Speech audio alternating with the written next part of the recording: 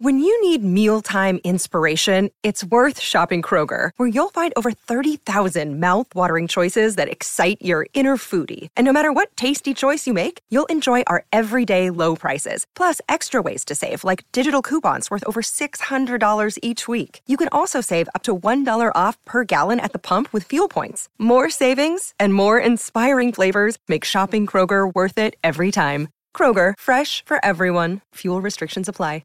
Another day is here, and you're ready for it. What to wear? Check. Breakfast, lunch, and dinner? Check. Planning for what's next and how to save for it? That's where Bank of America can help. For your financial to-dos, Bank of America has experts ready to help get you closer to your goals. Get started at one of our local financial centers or 24/7 in our mobile banking app. Find a location near you at bankofamerica.com/talktous. What would you like the power to do? Mobile banking requires downloading the app and is only available for select devices. Message and data rates may apply. Bank of America N.A., member FDIC. Hey, it's Jim.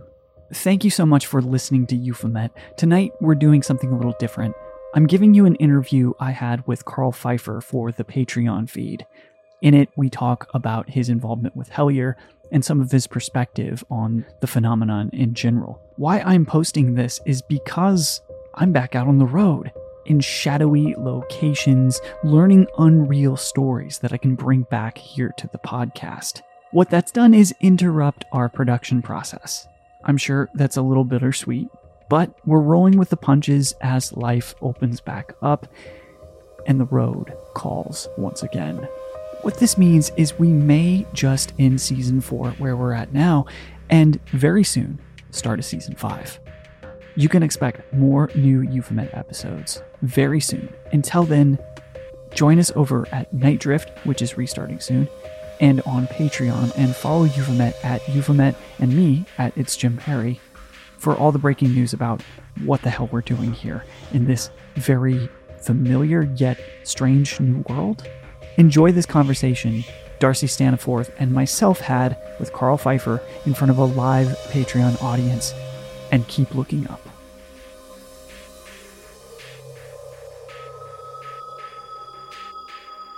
So first, I'd like to introduce officially Karl Pfeiffer, who has been passionate about the mysterious, uncanny, and supernatural in the world around him. Director of the groundbreaking episodic series Hellier, Karl won the first season of Sci-Fi's Ghost Hunters Academy and went on to appear on Ghost Hunters International, while serving as the resident paranormal investigator of Colorado's famously haunted Stanley Hotel for 5 years. He directed and edited the web series Spirits of the Stanley for the Dark Zone web network and conducted 250 investigations on the property. He's also a portrait and conceptual photographer based out of northern Colorado, a freelance filmmaker, and he's the author of 2 fiction books, which are really great. You know, I've read one of them, read some of the other, and he has a short out there too, which is really cool. And of course, thank you as always to my co-host, Darcy Staniforth, writer and paranormal investigator. Karl, thank you so much for joining us. Thanks for having me. This is going to be so much fun, I think. Well, I think we have to talk about Hellier first. Always happy to talk Hellier. You know, what if right now I was just like, what is this Hellier you're talking about? Like, I've just never heard of the project. Well, I'm glad you brought it up, Darcy.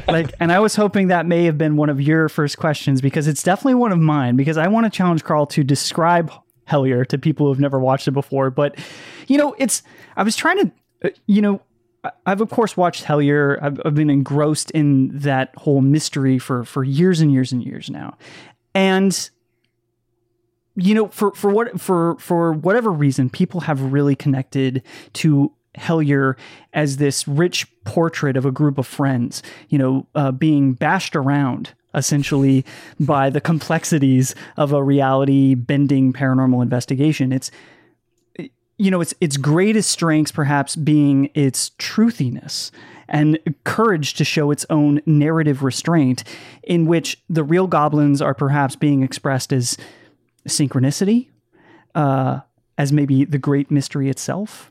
So, Karl, for those of the audience that wouldn't know anything about the construct of what I was just talking about, how would you explain Hellier to someone who's never watched it before? It's always a tall order, as you guys kind of started there.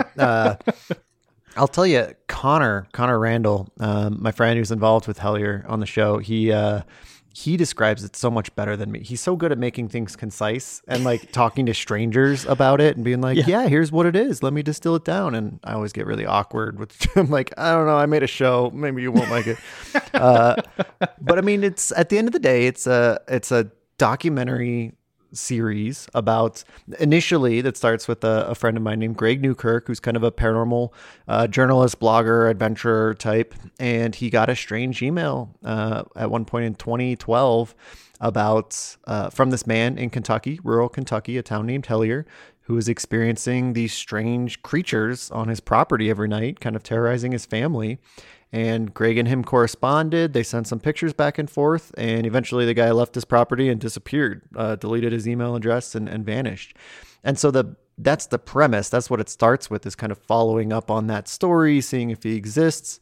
But the whole thing really spirals from there into all different sorts of aspects of paranormal phenomena, weird connections to the Mothman case, experiences of synchronicity and synchromysticism, and connections, sort of like largely theoretical connections about what these strange creatures might be. Are they traditional like fairy type creatures and goblins, so to speak, or is that connected to aliens like Jacques Vallée type stuff? With the Mothman connection, John Keel comes into play. There's a very big like ritual magic element that starts to develop throughout it. So any one of those things would take too long and be spoilerish to delve into, but those are sort of the topics that kind of get intertwined in what starts out as just kind of a story about a strange email that Greg got. And that's the beauty of it, right? Is that within Hellier, there's a little something for everyone. And it provides these illustrative paths for folks to wander down on their own and discover more books, more films that echo some of the phenomenon that you folks are experiencing, and folks feel like they're experiencing it with you in real time. So I will ask you, for those that do know what Hellier is and have watched it, probably obsessively, how is it to have directed Hellier? It's great. It's Hellier, like a couple of my other creative projects. At the end of the day, like my point of inspiration for these things comes from being a consumer first. And so I consume a lot of content that I fall in love with, and you can only rewatch that content so many times to continue to engage with that experience of that first time, that like I want to recreate something, the stuff that I love. I want to not just consume it, but I want to create it too. So it's kind of like when I create these things, it's just like the things that I want to see that aren't available or that haven't been made yet. And so it's kind of an amalgamation of a lot of these things that I love. And so I put them together into something that I'm both proud of and deeply invested in, because it's something that I love so much. And so to get that sort of like attention on a project like that is really validating. And there's a sense of community there, because we're all kind of like in love with these same things together. And so it's been wonderful. I think it's it's not without its controversy. It's a pretty controversial show. It's a love-hate. It's pretty much either one. I don't run into too many people that were like, it was okay. It was fine. It's you're the Zack Snyder of the paranormal world. It kind of is. It kind of is. So that's, but I don't have a whole lot of emotional bandwidth to deal with the people that don't like it. So the people that do, it's a great community. It's really satisfying and exciting. And I think we really bond together over it all. I think if anything, I think Hellier's fostered a hell of a community for sure. Yeah, that would be for sure. I mean, I think so many people are finding themselves in the paranormal who may have never thought that could be even a possibility for themselves in their lifetime, right? Or, it's brought sort of lapsed, sort of investigators back into the fold, folks who have maybe even wrote a book decades ago, who are now, wait a minute, these kids are up to something over here, and it's reflective of some material that I wrote in the 70s or something. These things are happening now, and some of those individuals are actually even finding their way into this content. So it's an incredible community that is being fostered for sure. Yeah. The people who made it, including myself, like we all love so many different aspects of this phenomenon, and we don't really discriminate. I was into aliens when I was a kid, before the ghost hunting fad took off, and then the ghost hunting fad took off, and I got into that because it was a little bit more accessible, but also something I loved. So being able to like explore, to find a project where we can explore all of these different aspects in one place has been really satisfying, a lot of fun. And I think that it either resonates with people who have also been into that kind of content that haven't found it yet, or who didn't know that it was out there and are discovering some of that content for the first time. So I think that that's a lot of the fun of it too. And that point of discovery for all this broadness of paranormal type stuff. Well, and that's something like I wanted to ask you about, Karl, because like I know for myself, like coming to Hellier, I loved how much this, and I think this is where people's hot and coldness comes, right? Is that I think Hellier really changes the narrative. It's not this flash bang, I think Catherine pointed out in the chat, like 1 star, no goblins, right? This is the joke review that has made it to t-shirts and things like that. But also the idea that it's not a bunch of jump cuts. It's not this, yes, it's edited, but it's not edited down into this really compact little formulaic piece. It's something that unwinds and you visit time and time again. And it really challenges you in a lot of ways. So I'm wondering for folks out there, like, is that something that you and Connor and Greg and Dana knew going in was going to be more this approach? Or was it more like, hey, this is what it came to be as the process unwound? Or I was just wondering if you could talk a little bit about how that process unfolded for you all. Yeah, it's a little bit of both. There's definitely kind of a plan going into it. Connor and myself, we had been coming off of Spirits of the Stanley, the web series at the time, and we were working with a production company on trying to get a TV show off the ground that was kind of just like a TV version of Spirits of the Stanley at a different location. But throughout that process, we were spending so much time trying to develop the paranormal show that we wanted to see, that a lot of those elements kind of started to come up in there between like the stuff that I was really into with my background that I love to watch. And I love the cerebral, artistic, kind of beautiful, like slow-mo type, abstract documentary type stuff. And so I wanted to do a paranormal show that was kind of in that space, because before this, for 15 years, we've kind of had somewhat cookie cutter shows that have been trying to tap into this like formula of paranormal investigation. And, I understand that that's kind of a risk for networks, but we're just making something ourselves. So we're like, let's make this thing that we wanted to watch. And that was something that was going to be like, it's going to be slower. It's going to be a little bit less trying to like punch up some of these moments that some of the other shows do, and instead try to dig into a little bit more of the thoughtful aspects, kind of present the stuff in kind of a beautiful way. And so when that show kind of like fell apart, I was like, let's just do this with this Hellier project. I wanted to have a bigger budget for it, but at that point it was just like, let's just shoot it with what we had. I think that's an aspect, and it's tough because I don't want to characterize like too many of the different like camps of bad reviews when I'm not like reading them all the time. But I think that there's the one camp that just like, it's not their taste for something slower paced and more abstract like that, which is fine, because we knew going into it that we were like, we don't want to make this for everyone, like that's, you sort of lose when you make something for everyone, it kind of like loses the depth that it could have for individuals. So we're like, let's make something more niche. And so we knew that would lose some people, but I think that, there's other aspects. The first season, we didn't have anything like we had some crazy stuff happen, but it was also like very subtly so. And so if you weren't totally on board from the get-go and engaged with it, like it seems kind of like a stretch and it's kind of slow, and maybe they should have cut it faster. And like there were some amateur elements there where we were still figuring out what we were doing as filmmakers. So I think that a lot of those things, like if you don't kind of like see past that, or you don't quite like that kind of content, then like the the house of cards just totally falls and it just like is not the show for you, which again is fine. So I think that it's kind of got that structure where when it wasn't based in the beginning to be for everyone, and then it has more of that slow burn approach where you really have to kind of like become invested in the story. It's going to lose some people along the way. And some people just like when the other side was like shooting it more like a movie, which was something that I wanted to do. I wanted to bring the cinematic look to it and blur the line between documentary and the fiction feel. And so some people, especially like with the goblin on the poster and then looking kind of more cinematic like a movie, I think people's expectations, it was a blank slate. Like no one knew what was going to happen in the show. Right. And so then by the time they get to the last episode, some of them were expecting something more tangible because some of them even thought it wasn't even real. They thought the goblin on the poster was going to pop out. Yeah. I mean, where's the guy in the poster? I think a lot of people were expecting that. We were kind of hoping for that, but it doesn't happen.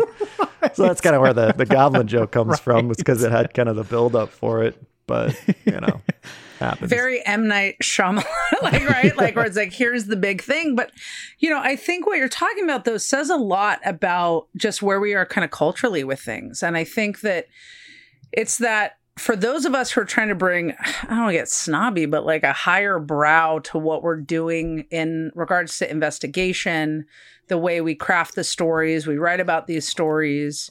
And, for me, engaging with season 1, and then when Greg and Dana were kind enough to send the link to season 2 as it started, I was just like, oh, I'm so excited to kind of get back into these things and to see these. But I also look at it like I have a film background. So I look at it from this like filmmaker's standpoint of I don't want everything so on the nose and so in my face. I don't want a bunch of like, as I call it all the time, broast hunting. I don't need a bunch of people like running into a room yelling at things. I want things to unfold. And I think it's also like, it's a conversation I'm having a lot lately with people where we don't see process anymore. Like everyone just thinks like you go into a location and then stuff starts happening and then we record it and we edit it and we bring it to you versus like, this is how things get started through an email, through a conversation, like all of these different aspects that take time to unfold. And yet on the other end, man, have I been reviewing some documentaries lately where I'm like, oh, are you familiar with Karl Pfeiffer's work? Because it's clear that you are, because this looks a lot like Hellier. And I don't want to like overtly be cruddy and call people out, but even if people aren't admitting it, it's so influencing this world in such a different and powerful way. And it's awesome to see. Yeah. Yeah, I agree. And it's amazing to see that kind of a reach. And I think, I don't know, like it's interesting to be at that point, but it makes sense too, because we got to try something new with Hellier that other shows had the difficulty because a lot of the other people that are making those are in the industry, and it's a hard sell to try to be like, we're going to do something completely different. And they're like, is anyone going to watch that? Let's do something slow and really kind of like highbrow and intelligent. And, I can see the resistance to that. So we got the chance to be kind of like the first one to breach the ground in there. And so if there's people following that now, I think that's cool. Like I always want people to do like their own thing, but like it's humbling and honoring that like it's had that kind of effect, but it also is like makes sense that if it has had the kind of reach that it has, that, people are like, cool, that's a style that clearly is like working on some level. So we can try some of that too. And I think that's fun. Well, it's really brave of you guys to take it on and just do it. And I know you and I are in agreement of just doing what you can when you can.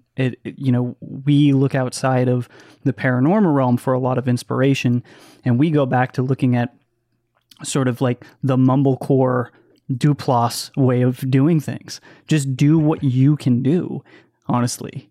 I'm going to read a couple comments here from the chat. Heather says, every time Hellier got to this point where I thought, now this is just too far, it kept pulling me in. And by the time you get to the end, I was all in on everything. It's lived rent-free in my head ever since. That's great. That's so cool to hear. I got to like screenshot that. I love it. Yeah. Karl, were there times in the process of either you guys being out in the field shooting or, you being in the edit bay there, where you just go, shit, is this too far? Like, is this scene too far? Should we show some restraint here? Or how was that process? You know, it happened. There's plenty of times out in the field where we, you know, had those moments where we're just like, what, like, how can this get weirder? Like, this is so bizarre.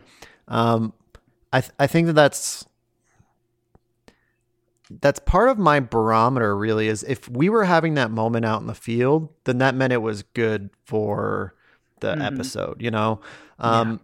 It was probably a little bit harder in season 1, but it was good because we were just shooting everything all the time. Our cameraman for season 1, Rashad, was very good about just like sitting still or standing still for 2 hours while we just talked, you know?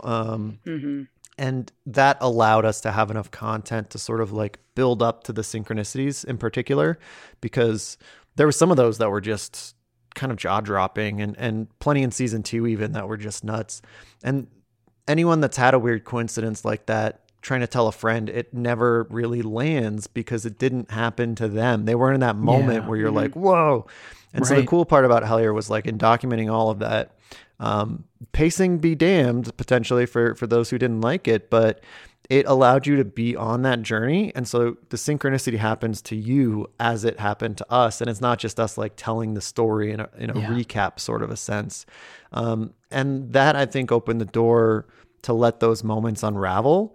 And so everyone was along for the ride at that point. So if we were left flabbergasted, we knew that that would have a good effect on the people. I think the harder discernment would be for some of like the connections we were trying to make, or some of the like what felt like leaps, you know, and sort of like, is this a connect? Those are sort of the moments that I would have more of a time in the edit bay where I'd kind of sit back and be like, is this too much of a jump for the audience to follow and buy into? And maybe to a fault, I'd kind of use myself as the barometer for that, you know, like it's not like it's all about me, but as someone who's telling the story, I'm kind of like, when people are sharing theories and ideas on the team, I kind of get the final say at the end of the day where I'm kind of like, can I present this in a way that people can follow that connection? Or do we need to wait until there's more? You're the best choice for it. You're like the most prudent of any of the bunch, right? Yeah. Like Karl does this thing where you'll ask him, because if we have time later in the show, we'll talk a little bit about some of the things that maybe like Karl and I experienced together during season 2 of Euphomet. And there'll be a point in time where you go like, Karl, is this like, what's going on here? Is this real? And Karl's the first one to go like, I don't know. I mean, so like there's two brains here. Where there's the skeptic brain that's just kind of like, are we just kind of going on? And then there's the believer brain that's just like, what is this? You know? Yeah. And I'll always speak both. How much of that though, like in like talking about that brain, right? Like there's in the field and then there's in the edit bay. So were there moments where all of a sudden you were in the edit bay going like, oh, wait a second, that has a totally different read as I'm watching back? There, maybe not in the... I mean, I do definitely have a little bit more of like the bird's eye view of the case, because editing it, like I see it all and I remember all the quotes because I experienced them over and over again, and everyone else experienced them once until they see my rough cut. So some of those connections are there. Sometimes I'll be like, oh, this is super weird. We had this conversation earlier. But most, I think, at least at this point, being as long out as it's been since I was last editing it, I think most of the bigger aha moments were like enough in our brain that we remembered them in the moment as they happened. And some of the edit bay ones, some of them I'll notice, I'll be like, oh, that's kind of cool. But some of them, like, we had to release and kind of put it out there and then rewatch it ourselves way later before we'd have those moments. Like Dana's tarot card reading in season 1.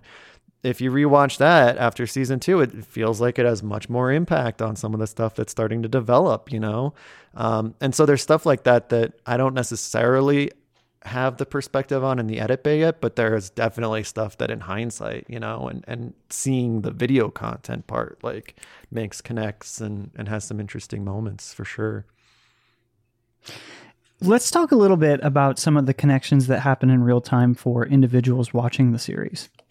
Was there a handful or any of them in particular that stunned you? The synchronicities that occurred to others while just watching the programming that dovetailed or synchronized with what you all were exploring or finding? I want to say yes. It's always kind of a deluge. A lot of people have had synchronicities watching it, which is super difficult. I think it's super cool, but it's also hard because then they all become that kind of recap story where I'm just like, that's awesome. Like, I'm really excited for you. But it doesn't impact me in the same way as those synchronicities don't.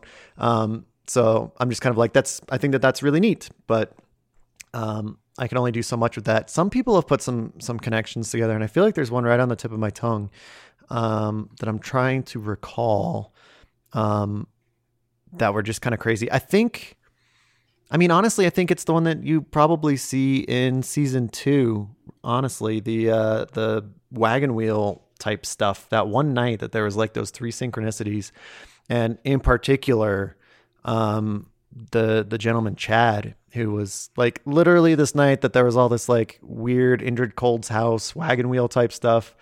Chad's over here just like, man, I'm trying to figure out like where this wagon wheel was, but I can't. The only one I can think about was this wagon wheel in my alma mater town of Ashland, Ohio. And we're like, that's really weird you say that because it's Ashland, Kentucky, so that was one of the coolest ones that like was just so many like fingers pointing at that moment, and it was happening and unfolding, and he had no idea. Like we didn't share that info. Like he had to watch the episode before he learned that particular synchronicity's impact. But that was probably one of them that was the most. It wasn't exactly from him watching, but him continuing the exploration and research on his own. But that was just like a pretty undeniable one that we were just like, what is going on? Like it's going out from here. The syncs are happening to people who don't even know that they're happening to them. And that's right. A bizarre kind of idea. Yeah. And yeah, it resonates.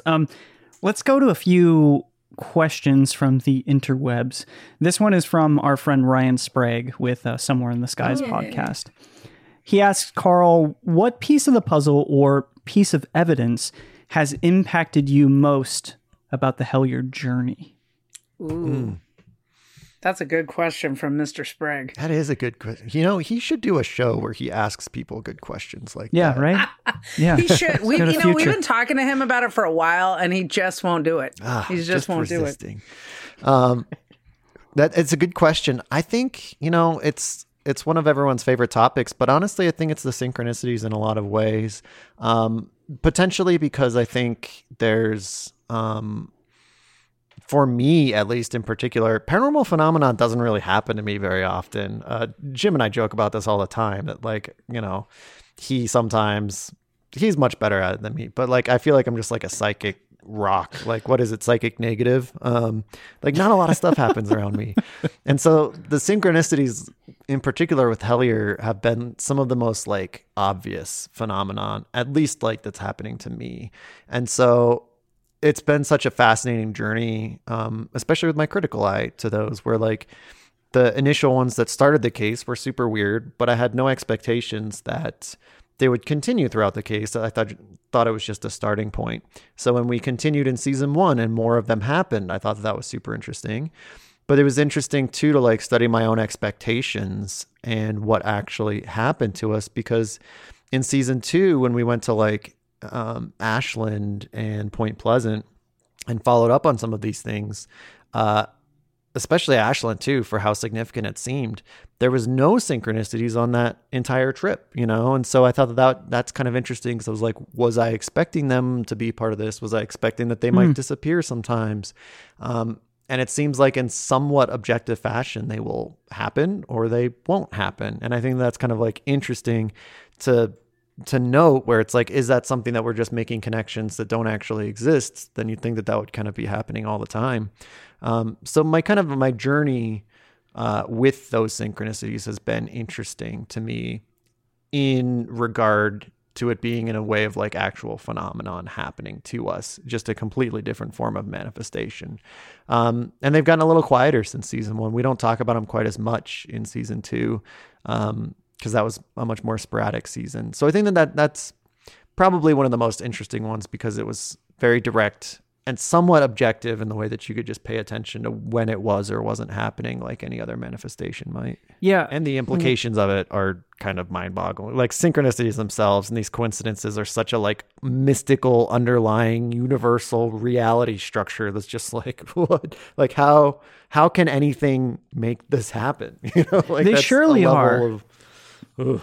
And I think more than any other sort of show or film, Hellier presents those. And it's hard to grasp for some folks that haven't experienced many themselves, I think. Especially to the point that they're very convenient.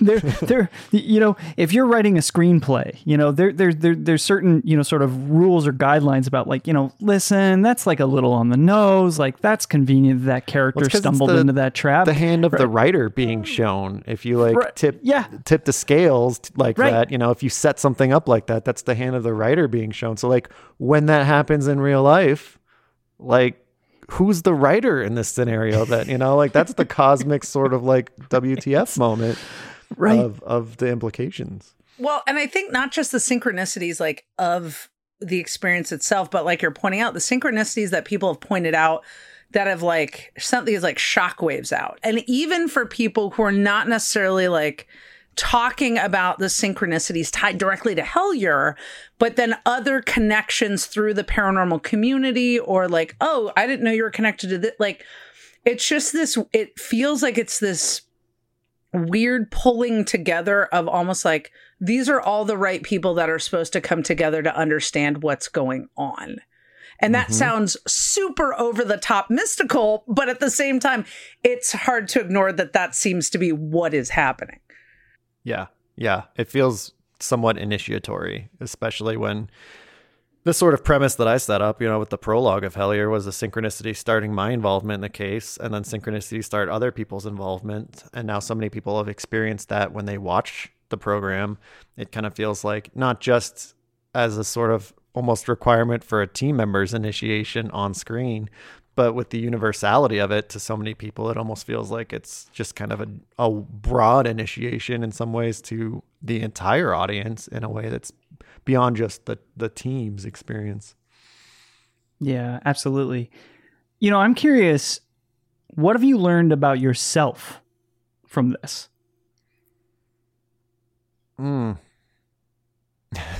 There's some deep stuff here, maybe, Jim. I've learned a bunch because like Hellier is something that's like always going on in the background, and in more ways than one. Like if you watch Spirits of the Stanley and then Hellier seasons 1 and 2, you're basically like watching me learn how to be a filmmaker, So when Hellier's always happening, and it's been happening for 4 years now, and it's so closely tied with my latest creative endeavor of filmmaking, it almost kind of encapsulates like everything from the last 4 years, so it's just kind of like what I've learned about myself and changed at all in the last 4 years is kind of like you can tie it back to Hellier. But I mean, from just kind of the boring, simple, like me learning and becoming a better filmmaker to, just like the challenge of putting myself in uncomfortable situations. And I'm a pretty shy, introverted person. So when we're at a gas station in rural Kentucky, I'm not the one that wants to have a camera attracting attention to himself or approaching strangers, talking to them. Like I'm so Dana and I are like, we're two buddies in those situations. Cause both of us are just like, we can wait in the car if that's right. So, there's stuff like that, like learning about pushing my comfort zone and boundaries, especially in the way that typically if I'm in a situation where I need to be doing that, it's usually good content for the show. So get over it, Karl, because this is going to be great. Right. So it's been all kinds of stuff, just kind of challenging myself to get better at stuff. But I think in a more abstract way too, I think Hellier's actually made me a little bit more skeptical too. It's been a weird journey, maybe my own sort of initiatory journey with it all. By the end of season 2, like you kind of start to see that, like when Hellier feels that big, like it's building to something, I think that there was that feeling that we felt in the cave, and I still feel in some ways. It's just sort of that level of like disappointment when you're like, I feel like there should have been some, like with the amount of weird twists and turns that are happening to us, there's almost an expectation for something more tangible in a paranormal sense to happen. And when that doesn't happen, it sort of makes me question all of it, where I'm like, are we just putting ourselves on? So I think I'm at sort of like a weird lull right now in terms of like a skepticism about it all. But I think that that's just also part of the roller coaster journey of like looking into this sort of stuff for as long as you have. Yeah. Yeah. You know, I suppose that, you know, and I'm probably biased because of my relationship with you folks, but, you know, I never felt any level of disappointment because I think I was so immersed in the character study that Hellier is. Yeah. That it almost was apropos for there to be a cliffhanger that then results in something that is maybe a little bit disappointing for you folks, because at the heart of it, you got to see you guys face challenges individually, break out of your own comfort zones. Even Greg, who is gregarious, you know, no pun intended there, had to go through some deep transformational experiences there to step into his power, in which he may have inherited through his lineage, right? Of being a preacher's son and having to take on this role almost conversely. And you saw you guys sort of bend until you almost broke and then have to face your fears and this idea of complete, utter failure. And what do you do with it now? Yeah. That was really pushing on us at the end of that season too, because like we went out knowing we were shooting the last 3 episodes. It was really weird because we just done Michigan Paracon and we announced season 2. We announced the release date and we showed the first trailer, and then a week later we all got together to shoot the last 3 episodes of season 2. So we were like had this like big mindset where we were like living in real time these final 3 episodes, knowing that there was going to be a crescendo, and then that added stress of kind of like something has to happen. Oh, it didn't. And then like I think that's what we attributed some of that ego death to as we talked about it, as we came back, because we were kind of like, is that part of the ego death that like we have this like feels like it's a big buildup, and then we have to release something where like kind of nothing happens again.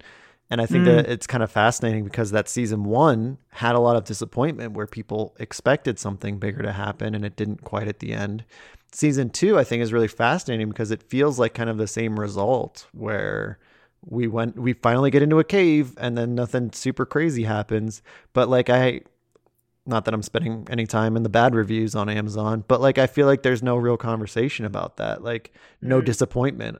Like, and I think that that's a kind of a testament to what you just said there, that there was more going on in that cave, whether as characters in themes or personal kind of experiences of trying to get through that I think is really interesting that was all in there and by design, but that even I as a filmmaker didn't really recognize how much work those things were doing, and that I was still just kind of that simple like, no goblins, so I guess it's another 1-star season, you know? So it's kind of fascinating because I'm even the creator and I'm like, oh wow, there's something going on. Yeah. Right. But I think that kind of ties back to what like we were talking about a little earlier, and like what Jim was saying as far as like kind of being independent and not maybe trying to think about like, oh, what does the studio want? What do the executive producers outside, you know, that are back in the offices or the VPs want, and things like that. But also it makes me think about like the beginning of large movements, right? And movements that change the world. And I know people might be like, it's a paranormal documentary, settle down. But like, I think about when we are talking about, I mean, we've seen so much about disclosure and people becoming more attuned to things and more open to having these conversations, where thinking about these things moving forward, and especially because Hellier brings in so much of so many different aspects. It's not just goblins, it's not just UFOs, it's Mothman. I mean, there's like so many aspects, but like, how did the people at the beginning of huge movements feel? Like, did they come to the end because the savior, the big denouement, the whatever it is, didn't happen? Does that make you believe any less? Or does it just be like, hey, we're part of this movement and we're just not to that part yet. Yeah. But we're on the path. Like, that's kind of the thing that I think about. And I understand that, like, disappointment, but I think it's also part of that training that we've been focused on is like, oh, it's supposed to have a little bow, and then we can put it up on a shelf and then go. And that's where we finished up with Hellier, or before we move into season 3, because so much of when we think about episodes is cliffhangers. What, like, previously on the OC or whatever, you know, like these things. And so those, as opposed to a series, thinking about it more as a movement. It's a big way to think about it for sure. And it kind of a way that's almost like hard to like process, because in some ways just like a simple way, like I haven't been around too many movements to know if it is similar to that, you know. But it seems to be, and I think that was kind of the sense that we were getting towards the end of it, especially maybe it was just a way of like kind of placating myself, but it felt right. That it was just kind of like, well, filming this thing in this cave is part of the ritual, and it feels like there wasn't a climactic finish of this ritual, and maybe in part that's because it's still going, you know, and like whatever was happening there is being witnessed now by people, and it's still enacting. So I could just be offsetting the old traditional mold by being like, well, maybe in that case then the goblins will only come out when it's the series finale at the end of season 3 or 5, you know. But I feel like that's also setting up the exact same kind of old expectations, and so we joke a lot about how these things will go or how they might end. But I think it's, to be a much more ambiguous ending than that. I can think of reasons how that could be ambiguous in and of itself, but I think that in a functional sense, like it's most likely going to be much more abstract than that. And I think that could probably move a lot more people than a boring debate about whether or not that shadow we caught on the cave wall was a goblin or not. You know, so I think that's sort of that larger cerebral aspect of Hellier for sure. Even though I want to see a goblin shadow, like, come on, that'd be great content. Sure. Right. We're going to move to some questions here in the chat. Friend of the show, Matthew Jackson asks, Karl, do you find that synchronicities lose their impact over time? Personally, I feel that when I'm experiencing synchronizations in the moment, I find them powerful, but as time passes and self-doubt seeps in, I question their validity. It's like I personally undermine the experience.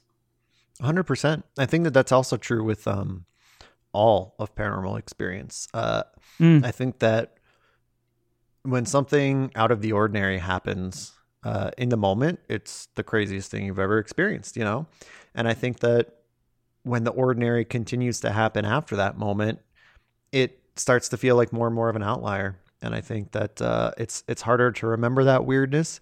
I think it's a really good reason to write down any sort of paranormal experience, synchronicity or otherwise, because the more thoroughly you can write down or record that experience, the better chance you have of going and reliving it. So that's a lot of me looking back on Hellier is a little bit more cynical and sort of like, oh, are we just barking up trees? Like, what are we doing? But when I rewatch Hellier, I'm kind of like, damn, like that's actually really crazy. I forgot about all that. So I think that they absolutely do fade. I think it's hard to remember the specifics that make them crazy sometimes. And you kind of forget the context because it all blurs together. So I think that that's not a judgment on the objective nature of the synchronicities or the paranormal phenomenon. I think it's more of just like your brain contextualizing like weird experiences that if it doesn't happen any day, it fades away. And so I think that is just more of a testament to the power of just like recording stuff and that benefiting your future kind of respect for those experiences. And it could also be a point toward why a lot of people forget that they have paranormal experiences, you know, like why so many people are like, aha, I totally forgot for like 15 years that I saw an apparition of my dad when I was 6. And you're like, how do you forget that? And you're like, because that never happens. And your brain kind of overwrites it. So yeah, I think that absolutely happens. They totally fade. Friends of the show, Daniel and Ariel ask, is there any part of you that wonders if we've all just talked ourselves into this thing? constantly. Yeah. Yeah, I feel like it all the time. I think that it goes back to that weird dance that I have with that last answer where stuff fades. And the more that fades, and I'm not like researching Hellier, I'm not watching the episodes, I don't remember the specifics of some of the synchronicities, it feels more and more like I'm like, are we just, doing magic rituals and talking to people who do magic rituals, and we're just like making connections that don't exist, and talking on headphones with a blindfold and just like making connections to random words that come out? Like, yeah, a lot of it starts to feel that way. But going back to the last answer, I think that's the validity of, or the value of re-experiencing some of those moments and documenting them well, because then you kind of like, you get the validation that you're not just stretching quite as much once you get to re-experience it, I think. And we'll be right back after this.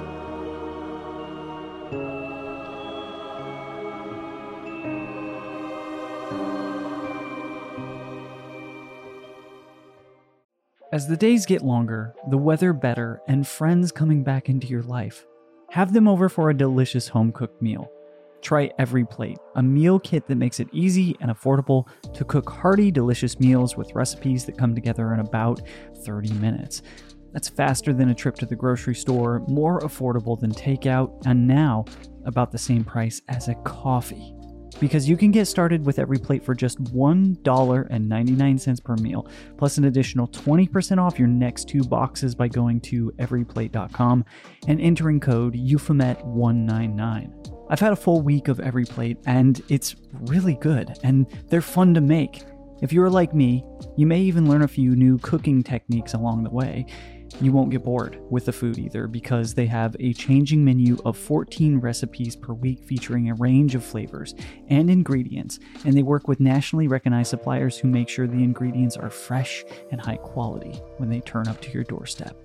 Every Plate provides easy-to-follow recipe cards and pre-portioned ingredients so you can spend less time prepping and cooking and more time enjoying good food with family or loved ones.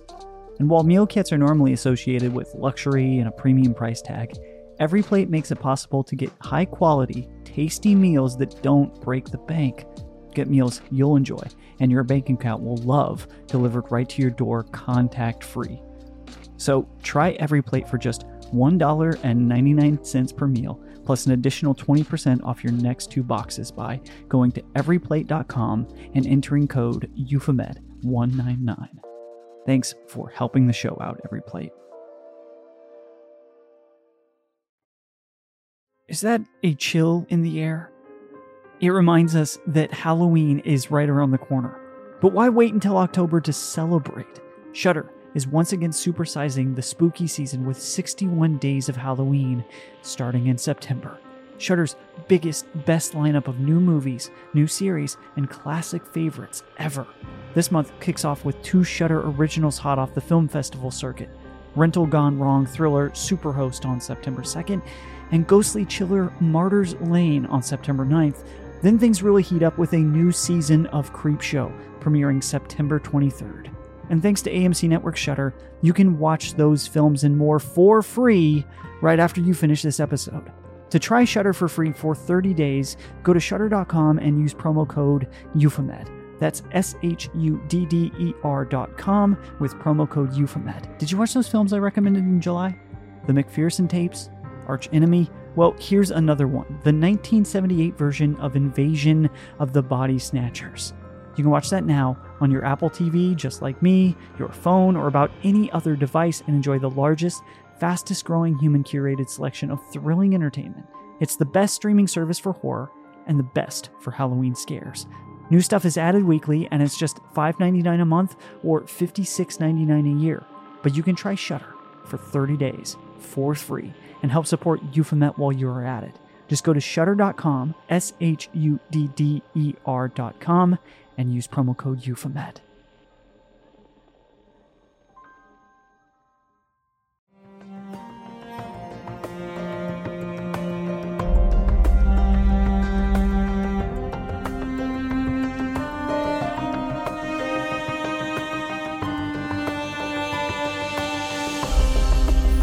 Patron Liz, she adds, I've learned these last few years that there's a big contradiction after expansion. Periodically, I drift back from paranormal stuff. A few weeks go by, and I realize I've just tabled all this stuff, had a big world-facing time, and then come back to it refreshed. It's so reality-bending, it takes a lot of bites of the elephant.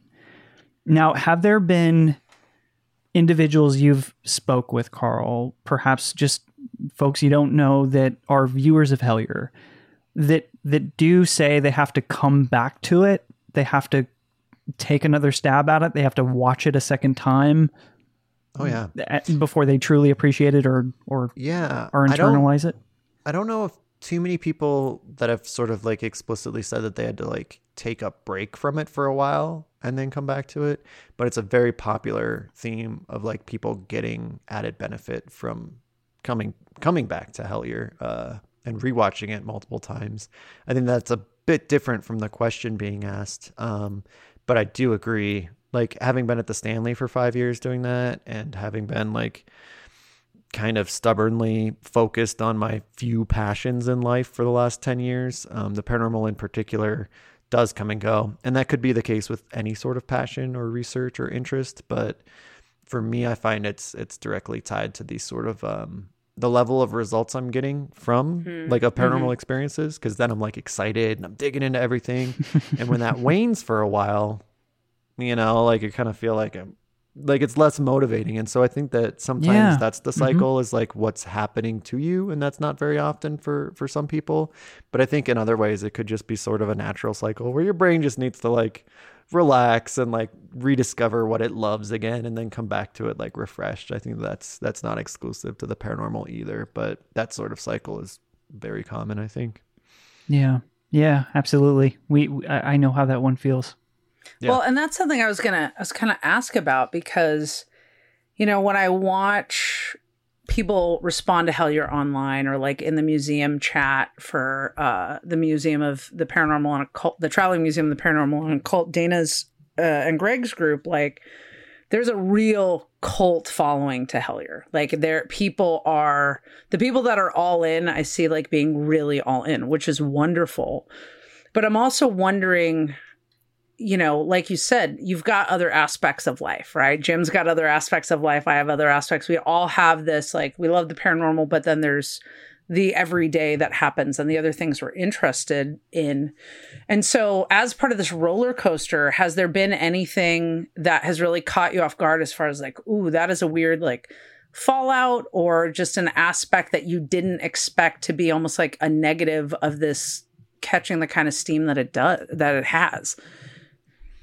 In negative in the sense of just sort of like which particular sense of the negative? I mean, fallout? It could be like the way that folks want to engage with you, because obviously like, you know, like you're talking, bless you for being the shyer introvert in with those of us who are like going to come out of the pandemic being like, let's hug. And you're like, I'm not comfortable with like that. You can step over there. Like I pray for my introvert friends. I really do. I'm going to really try and be aware of it. But I think that like you've been exposed in this way of like, there's the experiments with the Stanley, which is one level of exposure. And then Hellier brings you to this other level of exposure.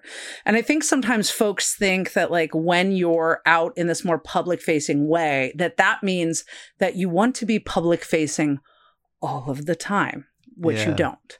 So I'm just wondering if have there been some like challenges you found in the way that people want to engage with you, or even the cult like things like that for you as a creative, but also as someone involved in this? Like, are there ever days that you're just like, not today, Hellier, like things like that? Like, I know that might be a weird question to ask, but I think about like, I worked on a justice campaign for 11 years and like, we were all in that together for a really long time. And we still have that bond, but we've all moved on to other things. And it's not that we won't still engage with people in conversations about that and talk to them about what that part of our life is and was. But it's also like, hey, I'm a fully well-rounded, holistic person that has other things going on. So maybe more in that realm, Karl. Yeah. I mean, it's certainly tough. Like, I think any kind of creator that like reaches a certain level of attention, like experiences that, where it's this weird double-edged sword where you're like, this is this is what you wanted. Like you wanted like the attention and like the support and the interaction and engagement. And that's wonderful. It's great. So I never knock it, but it's definitely hard, I think, for a lot of creators who are introverts, but a lot of creators too. It's just kind of like, it can be overwhelming sometimes. And I think that the biggest struggle is that you want to give everyone like equal attention, and like that it means so much to like get messages and stuff from people and hear their stories. But especially in this dumb pandemic life where like texting people back who are like my friends feels like it takes so much effort sometimes, that same kind of like weird translation goes over to like social media, where I'm just like, I want to write back, but I've like built it up in my brain as being like this big like engagement. And so sometimes it's like easier to just like step aside from all of that. And, but yeah. And I think that that's just the challenge of the creator is wanting to engage with the people who love the work too, because that means everything to us, but also being like, I'm like an introverted filmmaker and not like a professional, like social engager, you know, like on social media. Yeah. So just kind of like, this is what I wanted and this is great, but this is also not what I'm good at. So it's like a weird. You didn't want a Twitter career? I know. What's wrong with you? Of course I did, like 10 years ago, you know, like Ghost Hunters Academy is like a year old. And I'm like, let's get those Twitter followers. I got hilarious tweets coming at everyone. And there's only 300 people watching. And now it's much larger. And I'm just like, it's been like 12 years or 13 years that I've been on Twitter. Like, I think I'm over it. And so I feel guilty, but it's just the weird double-edged sword of it. But, but I'm very grateful, of course. Jay has a question. He asks, how has your experience of the phenomenal changed your approach to the framing of use of color in scenes? That's a great question. I like this question. It's a good question. It might expose more than I want to expose. Because as an artist, like the use of color is like very, you know, different scenes, color emotes different emotion or provokes different emotions. So like you tailor the moment for that. I don't put quite that much thought into it because I'm kind of married to like color looks and schemes that I really love. And that's like, very like David Fincher inspired and very like Hannibal inspired. So I like a lot of like green yellows and like teal green kind of dramatic looks. And so I like to bring that into the whole project and then tweak that for like moments that it doesn't quite work. You know, like a pretty sunset scene, I'm not going to like shift the whole color spectrum over to green just because I'm stubborn. But I'm not quite as artistic about it where I'm like really trying to utilize the color. I think that that's easier in like a scripted filmmaking space because you can control the entire set and the art direction of the scene and the lighting before you even get into the color grade.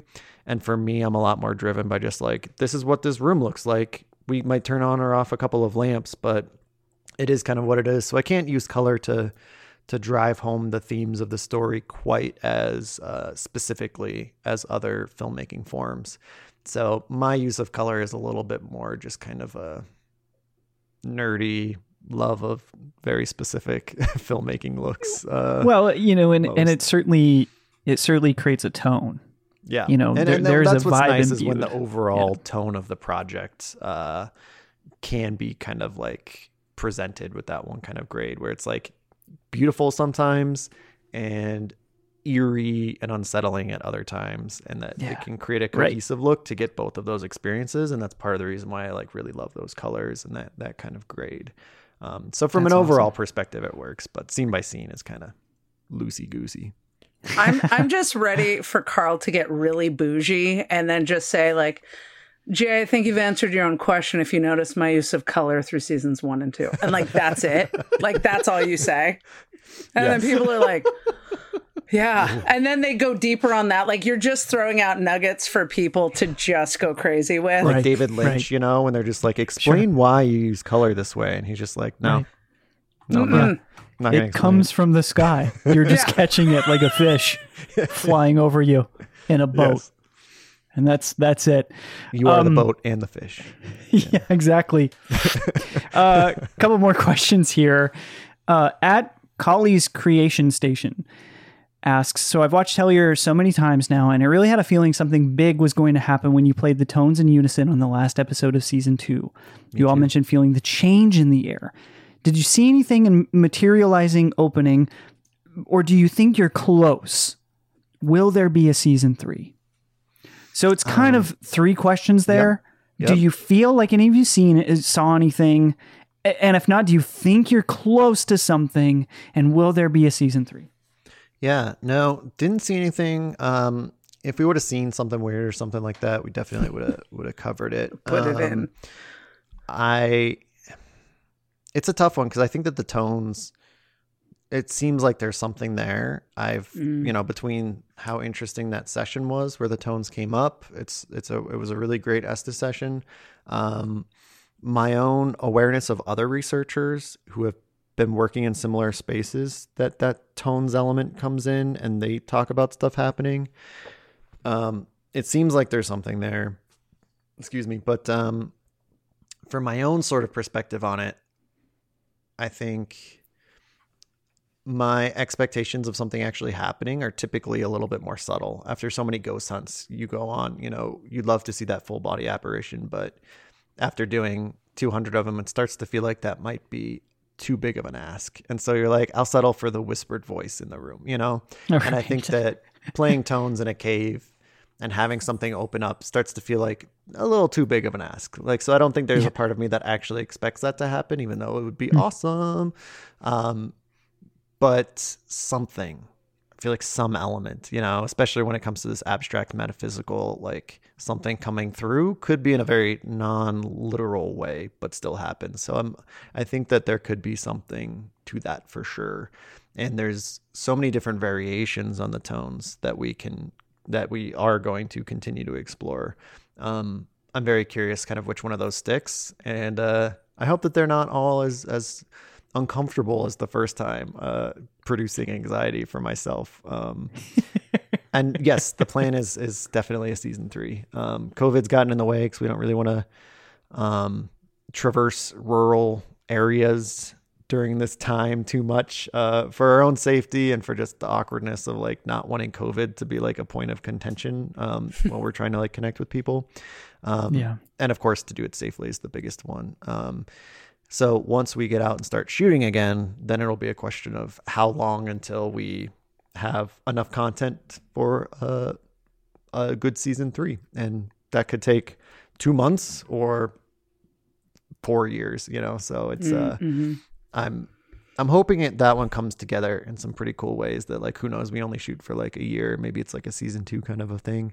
But the problem with documentary style series, letting it unfold, we're kind of like, who knows when it might finally be done. Well, that and magic to start shooting, right? Yeah. Like documentary and magic. These things just happen sometimes on their own time frame. J. McEdward asks, I'm so interested in the tones. Have you ever tried playing tones continuously while doing Estes method? I'm trying to think, because we did kind of play around with the tones a little bit. We've done, oh gosh, there's been so many like little variations and stuff that we've done and stuff that people we know have done. And I'm just trying to collect it.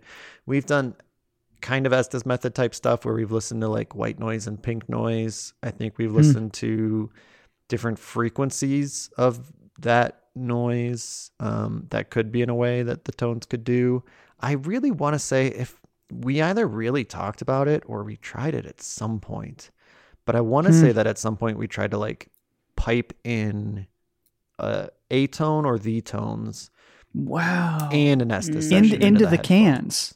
Yeah. Into the receiver. I want to say, because if you guys watch Spirits of the Stanley, there's a number that comes up, 440, a couple of times in the early Estes method sessions we did.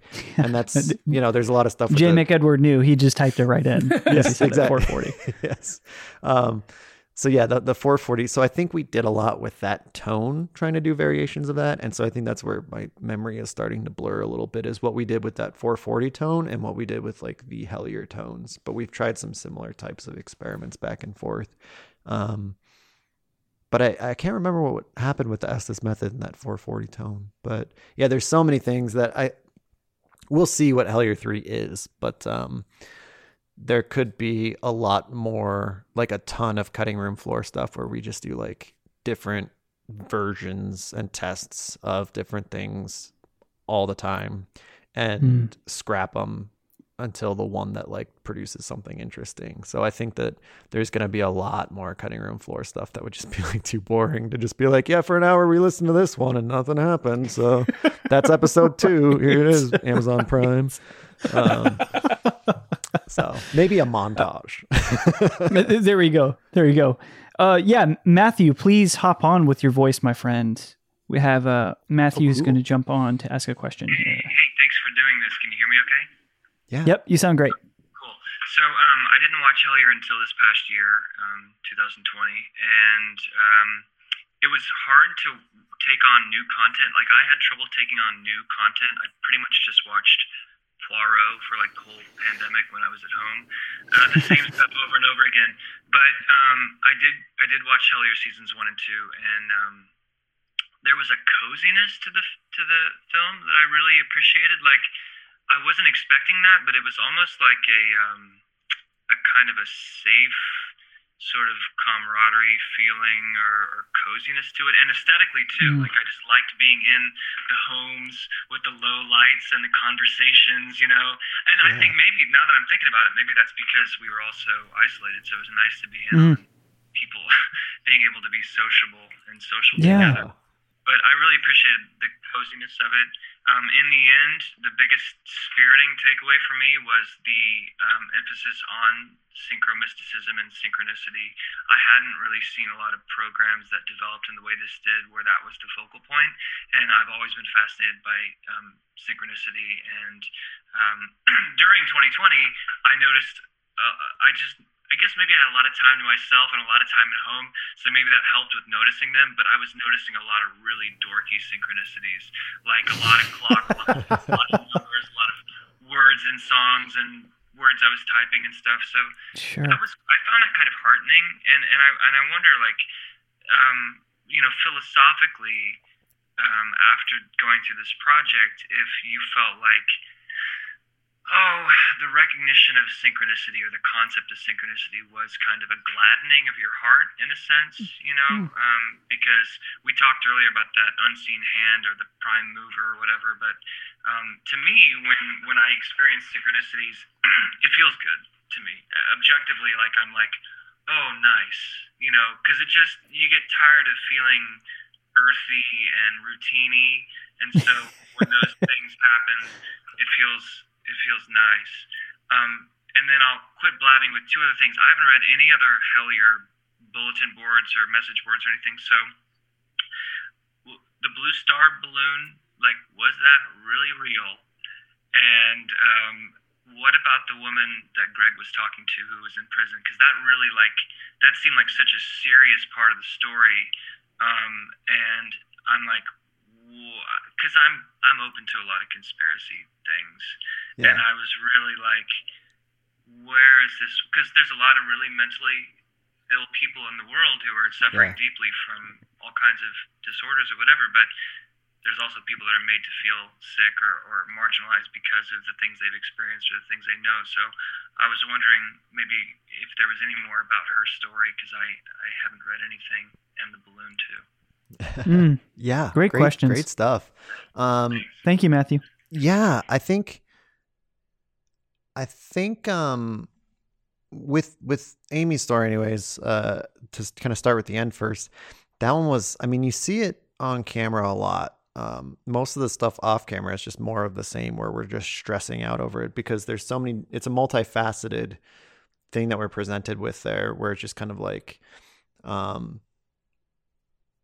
on every level, it's just kind of like, is this actually connected to this case? Is this something that, like, we're the appropriate people to, like, even look into? Like, is there a disconnect here between like something that's actually happening and something that's not exactly happening. There was a lot of like, I mean, it's tricky because in a lot of finished products, I think you get to see like people compress long stretches of time into deep dives into a piece of content that's maybe dark or scary or controversial, but they get there, journalistic type stuff. And I think sometimes those like crises of faith are sort of like able to be skipped, you know, when you're like, you've got 90 minutes to put it in. And ours unfolding real time was like really difficult because we're trying to present this person's story that has these like really significant links to our experience and case that like, how could she know to use this word? Like we have to follow up on this. But at the same time, we're just kind of like, we don't want to like cults and weird child situations. It's both tied up in some like really problematic stuff that came to a head after even season 2 came out, kind of socio-politically here in America in the last year that we don't want to like dovetail Hellier with because we're not interested in that space. But also like more historic ones too, of like the satanic panic type stuff where we're just kind of like, we don't like some of the labeling of what's being described is like something we don't want to encourage, but we're also curious about the reality of what's happening there. But also like we want the supernatural stuff and we're not interested in like breaking open like a weird cult that's doing crimes here too. As Connor says in season 2, he's like, that's for the police, you know, like, I think we should go home. So it was like super just awkward to have all of these things at once. And Tyler Strand screaming at us that we have to go follow up on it at the same time. So like managing that was very difficult. And so I think the way it's left at the end of season 2 is kind of the way it was left in real life, where it's kind of both a sleeping dog, but also still a lot of questions. A sleeping dog, which is to say letting lie. So I think that there's a lot more in that space, but it's a cost benefit analysis in a lot of ways that we're still kind of going through and experiencing ourselves. So it's a very complicated one that also might be intrinsically tied to the phenomenon, the marginality thing. So it's a really complicated space that we want to like not be in danger, handle adequately and appropriately, and like not make it something it's not. So it's very complicated. Yeah. And the blue star balloon is totally real. It was like, what the hell was that? That was probably the scariest moment of the whole series. Was that damn blue star balloon. I love it. I love that happened. That was like one of 2 moments in season 2 that were just like, is this real right now? Like this is too good. And usually when it's too good, it's also too freaky. You're scared for your life and you want to get out of town. So when you're looking back at season 2, for example, and you start to introduce new faces into the mix that are providing either guidance or some sort of insight into what this mystery could be, and you introduce someone like Alan Greenfield, what was that like now with hindsight in your, not just your interactions with him, but potentially his information? What is your feeling about what that produced and where it stands today?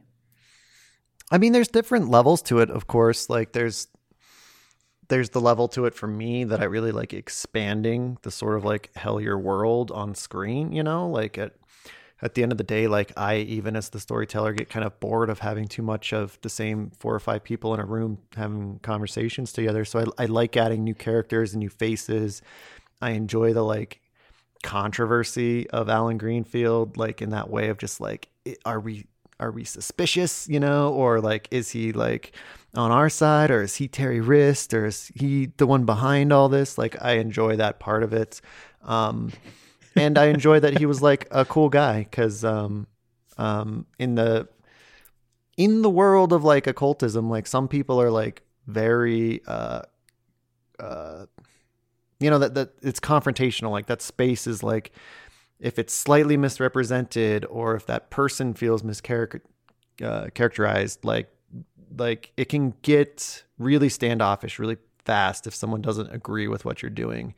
And Alan was like super cool. We've never experienced anything like that on this program. Never. That shit never happens. I'm Anyway, dipping toes continue. into too close here. Yeah. Exactly. And so for us, like bringing Alan in as sort of a character early on via his book, you know, and talking about this terrorist figure, I think that, you know, and then putting season 1 out and that sort of starting the dialogues. We reached out to him while we were filming season 1, but he had was between internet carriers or something. So we couldn't connect. And so season 1 kind of came out and then it was kind of like, oh, Greenfield's talking about it on Facebook. All right, what's he saying? You know, and like that was sort of our clumsy introduction to hi, you know. And so he's been very cool about it this whole time, and he loves what Hellier has produced and the interest that it's gained in sort of some of his ideas and the way that he likes to look at things, and because he ran with Sure. that whole crowd, the John Keel sort of broader crowd of the 60s, and so that's been really great. It was just he's a crazy dude. Love him. Ideas all over the place. We don't know. We're weighing everything at all times. So content wise, it's very dynamic and interesting still. And I think anything sort of Thelema related is something that we kind of have our own juggle with. How far do we take any one of those things? But he's been a good support, a good sport, and super cool to work with. So the cast of expanded characters is, as long as they play nice, it's usually great. It's great. And I love expanding it and bringing on more people. It's something to look forward to for season 3 for sure. we have a everyone doing okay on time. We'll take this a little bit longer here if that's fine with you, Karl. Yeah. And Darcy. I'm good. Cool. We've got a question from Matthew Jackson here, which is really interesting. Karl, as an ITC enthusiast, I was a poo-pooer of the Estes method initially because of not recording the audio of the ghost box for comparison to the responses of the receiver. Mm-hmm. That being said, I've been pleasantly surprised with the amount of responses I personally have documented that does not seem to be embedded in the spirit box's audio. How much do you feel that the Estes approach leans more towards the physical experiment versus classical, the psychical experiment versus classical ITC, as if classical ITC is a thing? Yeah. It's a great sure question. It is. Exactly. I think that's great. The Estes method is such a weird one because it's grown from a place where, you know, the idea at the start of it was to eliminate the group or individual bias of expectation of what you wanted to hear after asking a question from the speaker. And so I think that the recording of it was sort of less to the point so much as the objective truth of whatever the person said is that's what it is, we're eliminating the ambiguity of a staticky voice. As the conversations got more interesting, it became more of a question about where the voice is coming from. Is it a psychical component? Is it an objective ITC result? And we did record some of those conversations. We've plugged multiple people into the same stream. We have one we want to do where we plug a speaker in, and we listen to the speaker and the person saying the answers. So I think that there's a lot of variations to do to kind of play with that. Our biggest problem with it is that as soon as we started doing some of these variations at the Stanley ended their work with the ghost hunts. And so we lost our sort of control area of a haunted location, and we never got that back. And so pretty much every time we've been using it since then has been in kind of one-off situations where it's less appropriate to do some variation to try to dig into a certain question of it. So much as just seeing what that interaction is given the topical situation of the case, like you see in Hellier. So I would love to continue to experiment because that's kind of where my brain goes. And you see that in Spirits of the Stanley, but we just don't have a great location that we can kind of repeat the various experiments. Past that though, as to what I think is happening, I mean, it's been one of the biggest questions we've been asking from the start, is is it psychical or not? One of the things I lean on after leaving the Stanley was very much toward that idea of like how much group projection in a psychical sense is what's happening when we ghost hunt, right down to the bare bones. I always cite, we're 10 people in a room in the Stanley with an open door, and we're saying like to the ghost, like, Lucy, close the door, close the door, close the door. And we're all saying it. And then the door closes. Is that us or was that the ghost, And so I think the more I looked at that framework, I feel like every time you're like, you put the burden on yourself or the group. If you told that group, like, let's us try to close the door, the door never closes. So it almost feels like there's like a sense of like conscious responsibility that if you can like put that onto something else, you almost allow like that subconscious ability to like have the room to move, where the conscious brain's like, no, it's a ghost doing that. That's fine. And the conscious brain's like, cool. Whereas if the conscious brain is like, wait, this is us. No, this can't be us. We don't do that. It doesn't work that way. Like psychic stuff doesn't happen. So I see the conscious brain as sort of a limiter towards the psychic abilities potentially of the subconscious brain. And I think that could be something that's happening in the Estes method, where if you have the conscious brain placated by expecting to hear DJ voices and commercial clips and music clips coming out of that, it could allow the subconscious brain to sort of like project up some of these answers into the brain, where just like listening to white noise and being like, I'm going to come up with like these ghost answers. Like, okay, like let's listen to the ghosts. It might never happen. So that said, like the objective nature of the spirit box goes back to my thoughts on spirit boxes in general, which is that it's damn complicated. Like, do ghosts grow radio antennas out of their head that can transmit? Like I don't know how being a ghost works. I've heard some crazy loud and clear stuff through spirit boxes, but I also agree that they're broken radios that are easy to hear what you want to hear. So, as with a lot of things in the paranormal, I'm always of two minds about stuff, but I think that there's definitely some framework for the supposition that the spirit box sort of encourages a psychical element for sure. Be that also the trance state that a lot of people talk about, but that's sort of my framework explanation in my own brain about these types of things. That's fascinating. Yeah, so fascinating. J. McEdward asks, Hellier and Euphemet led me to Keel and Valais. Oh, that's great. That's such a good feeling. And guided my journey to the high strangeness rabbit hole. What led you there? It's been gradual for me, because I think about this. It's super weird. My introduction to Keel was watching the Mothman Prophecies in like middle school, I think. But I didn't really know that at the time. I just thought it was a cool, weird movie that was like kind of different from like the normal supernatural or alien thrillers. And so, but I thought that I would have read the book in like high school or something. I feel like I've had it for that long. But like digging around on my records and stuff, I think I read it like late in college, like 2011, 2012 or something. And that time period definitely would have been around the time that I was like taking a lot of recommendations and stuff from John Tenney. So I think that John Tenney was probably the one that put a lot of that onto my radar. And like the Keel, the Passports of Magonia, Jacques Vallée stuff. I think I was very much coming from a general childlike interest in aliens and X-Files and stuff, to being like deep down the rabbit hole of like mysticism in college and the ghost hunting sort of like application of these things.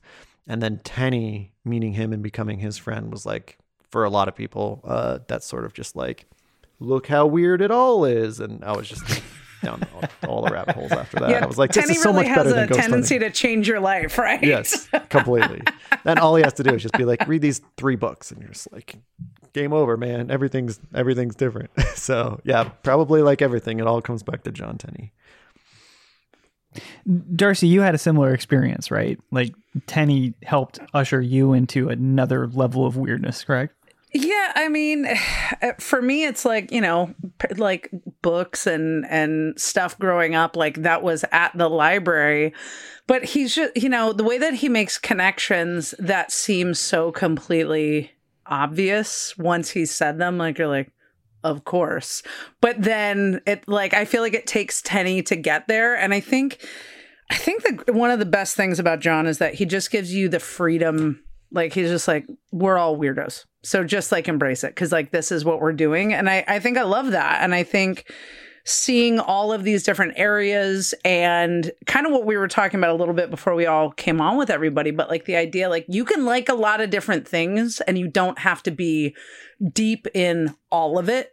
You can be like, yes. I prefer ghosts over UFOs or whatever. I like all these things and just being able to check out strangeness, but also have a really good sense of humor at the end of the day.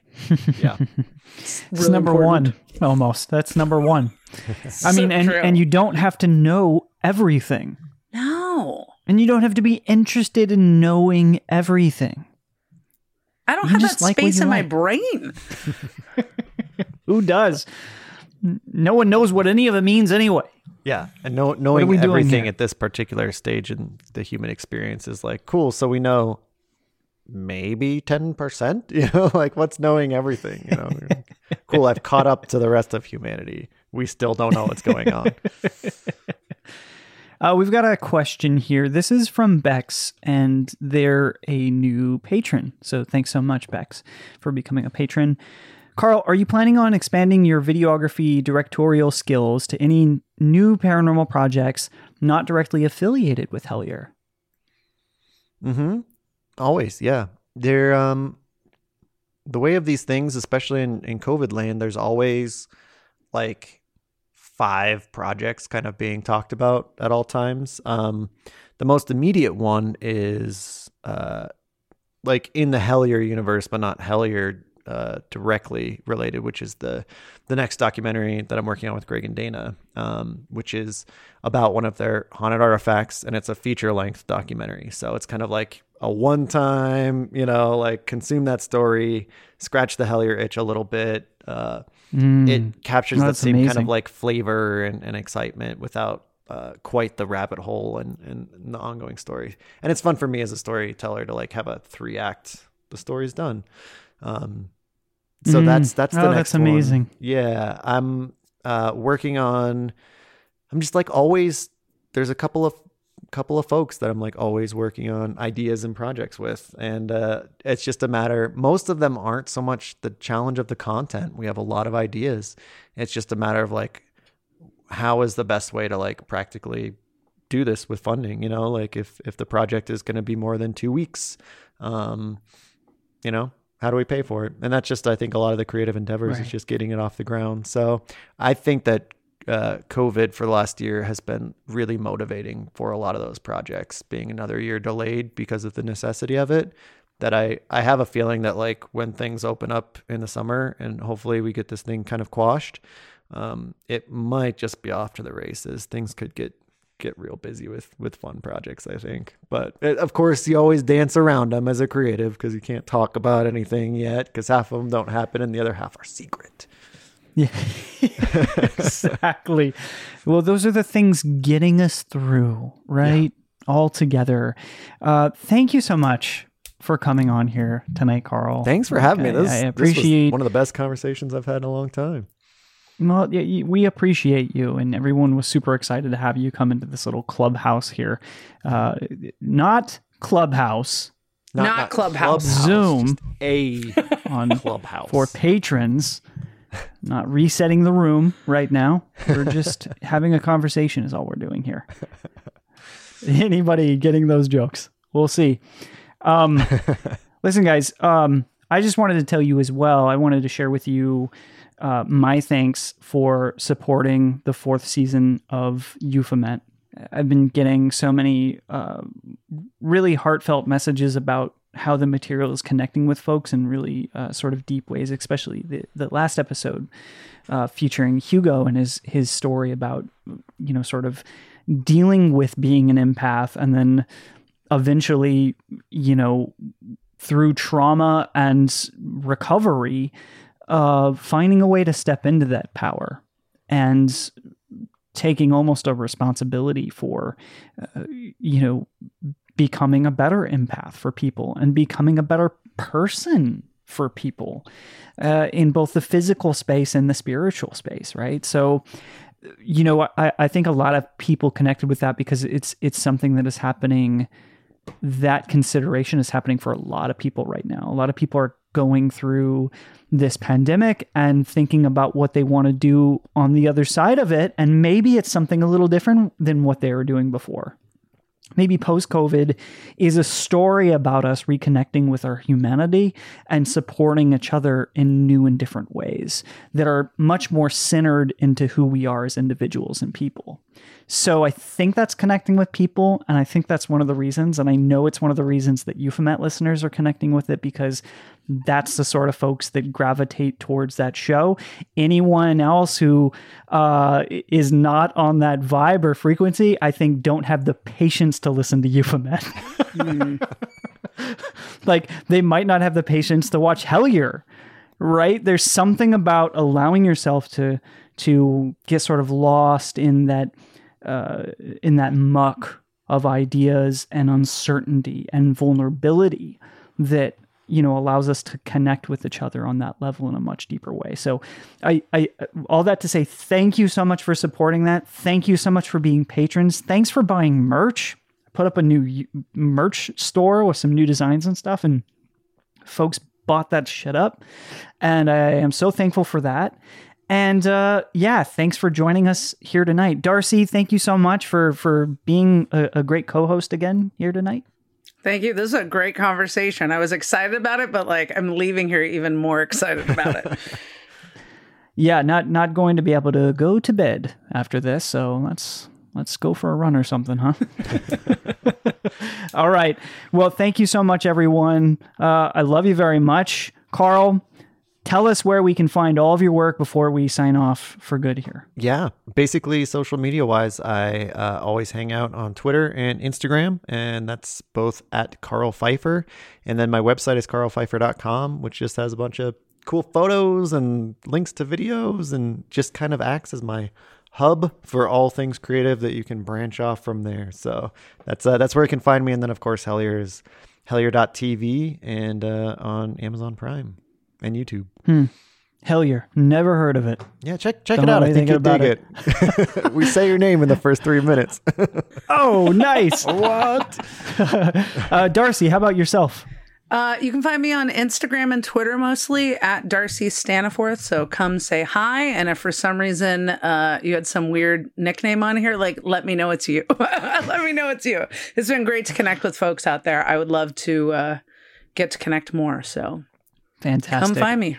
All right. And I'll be releasing some news soon about doing some more of these. Darcy, do you want to answer that question?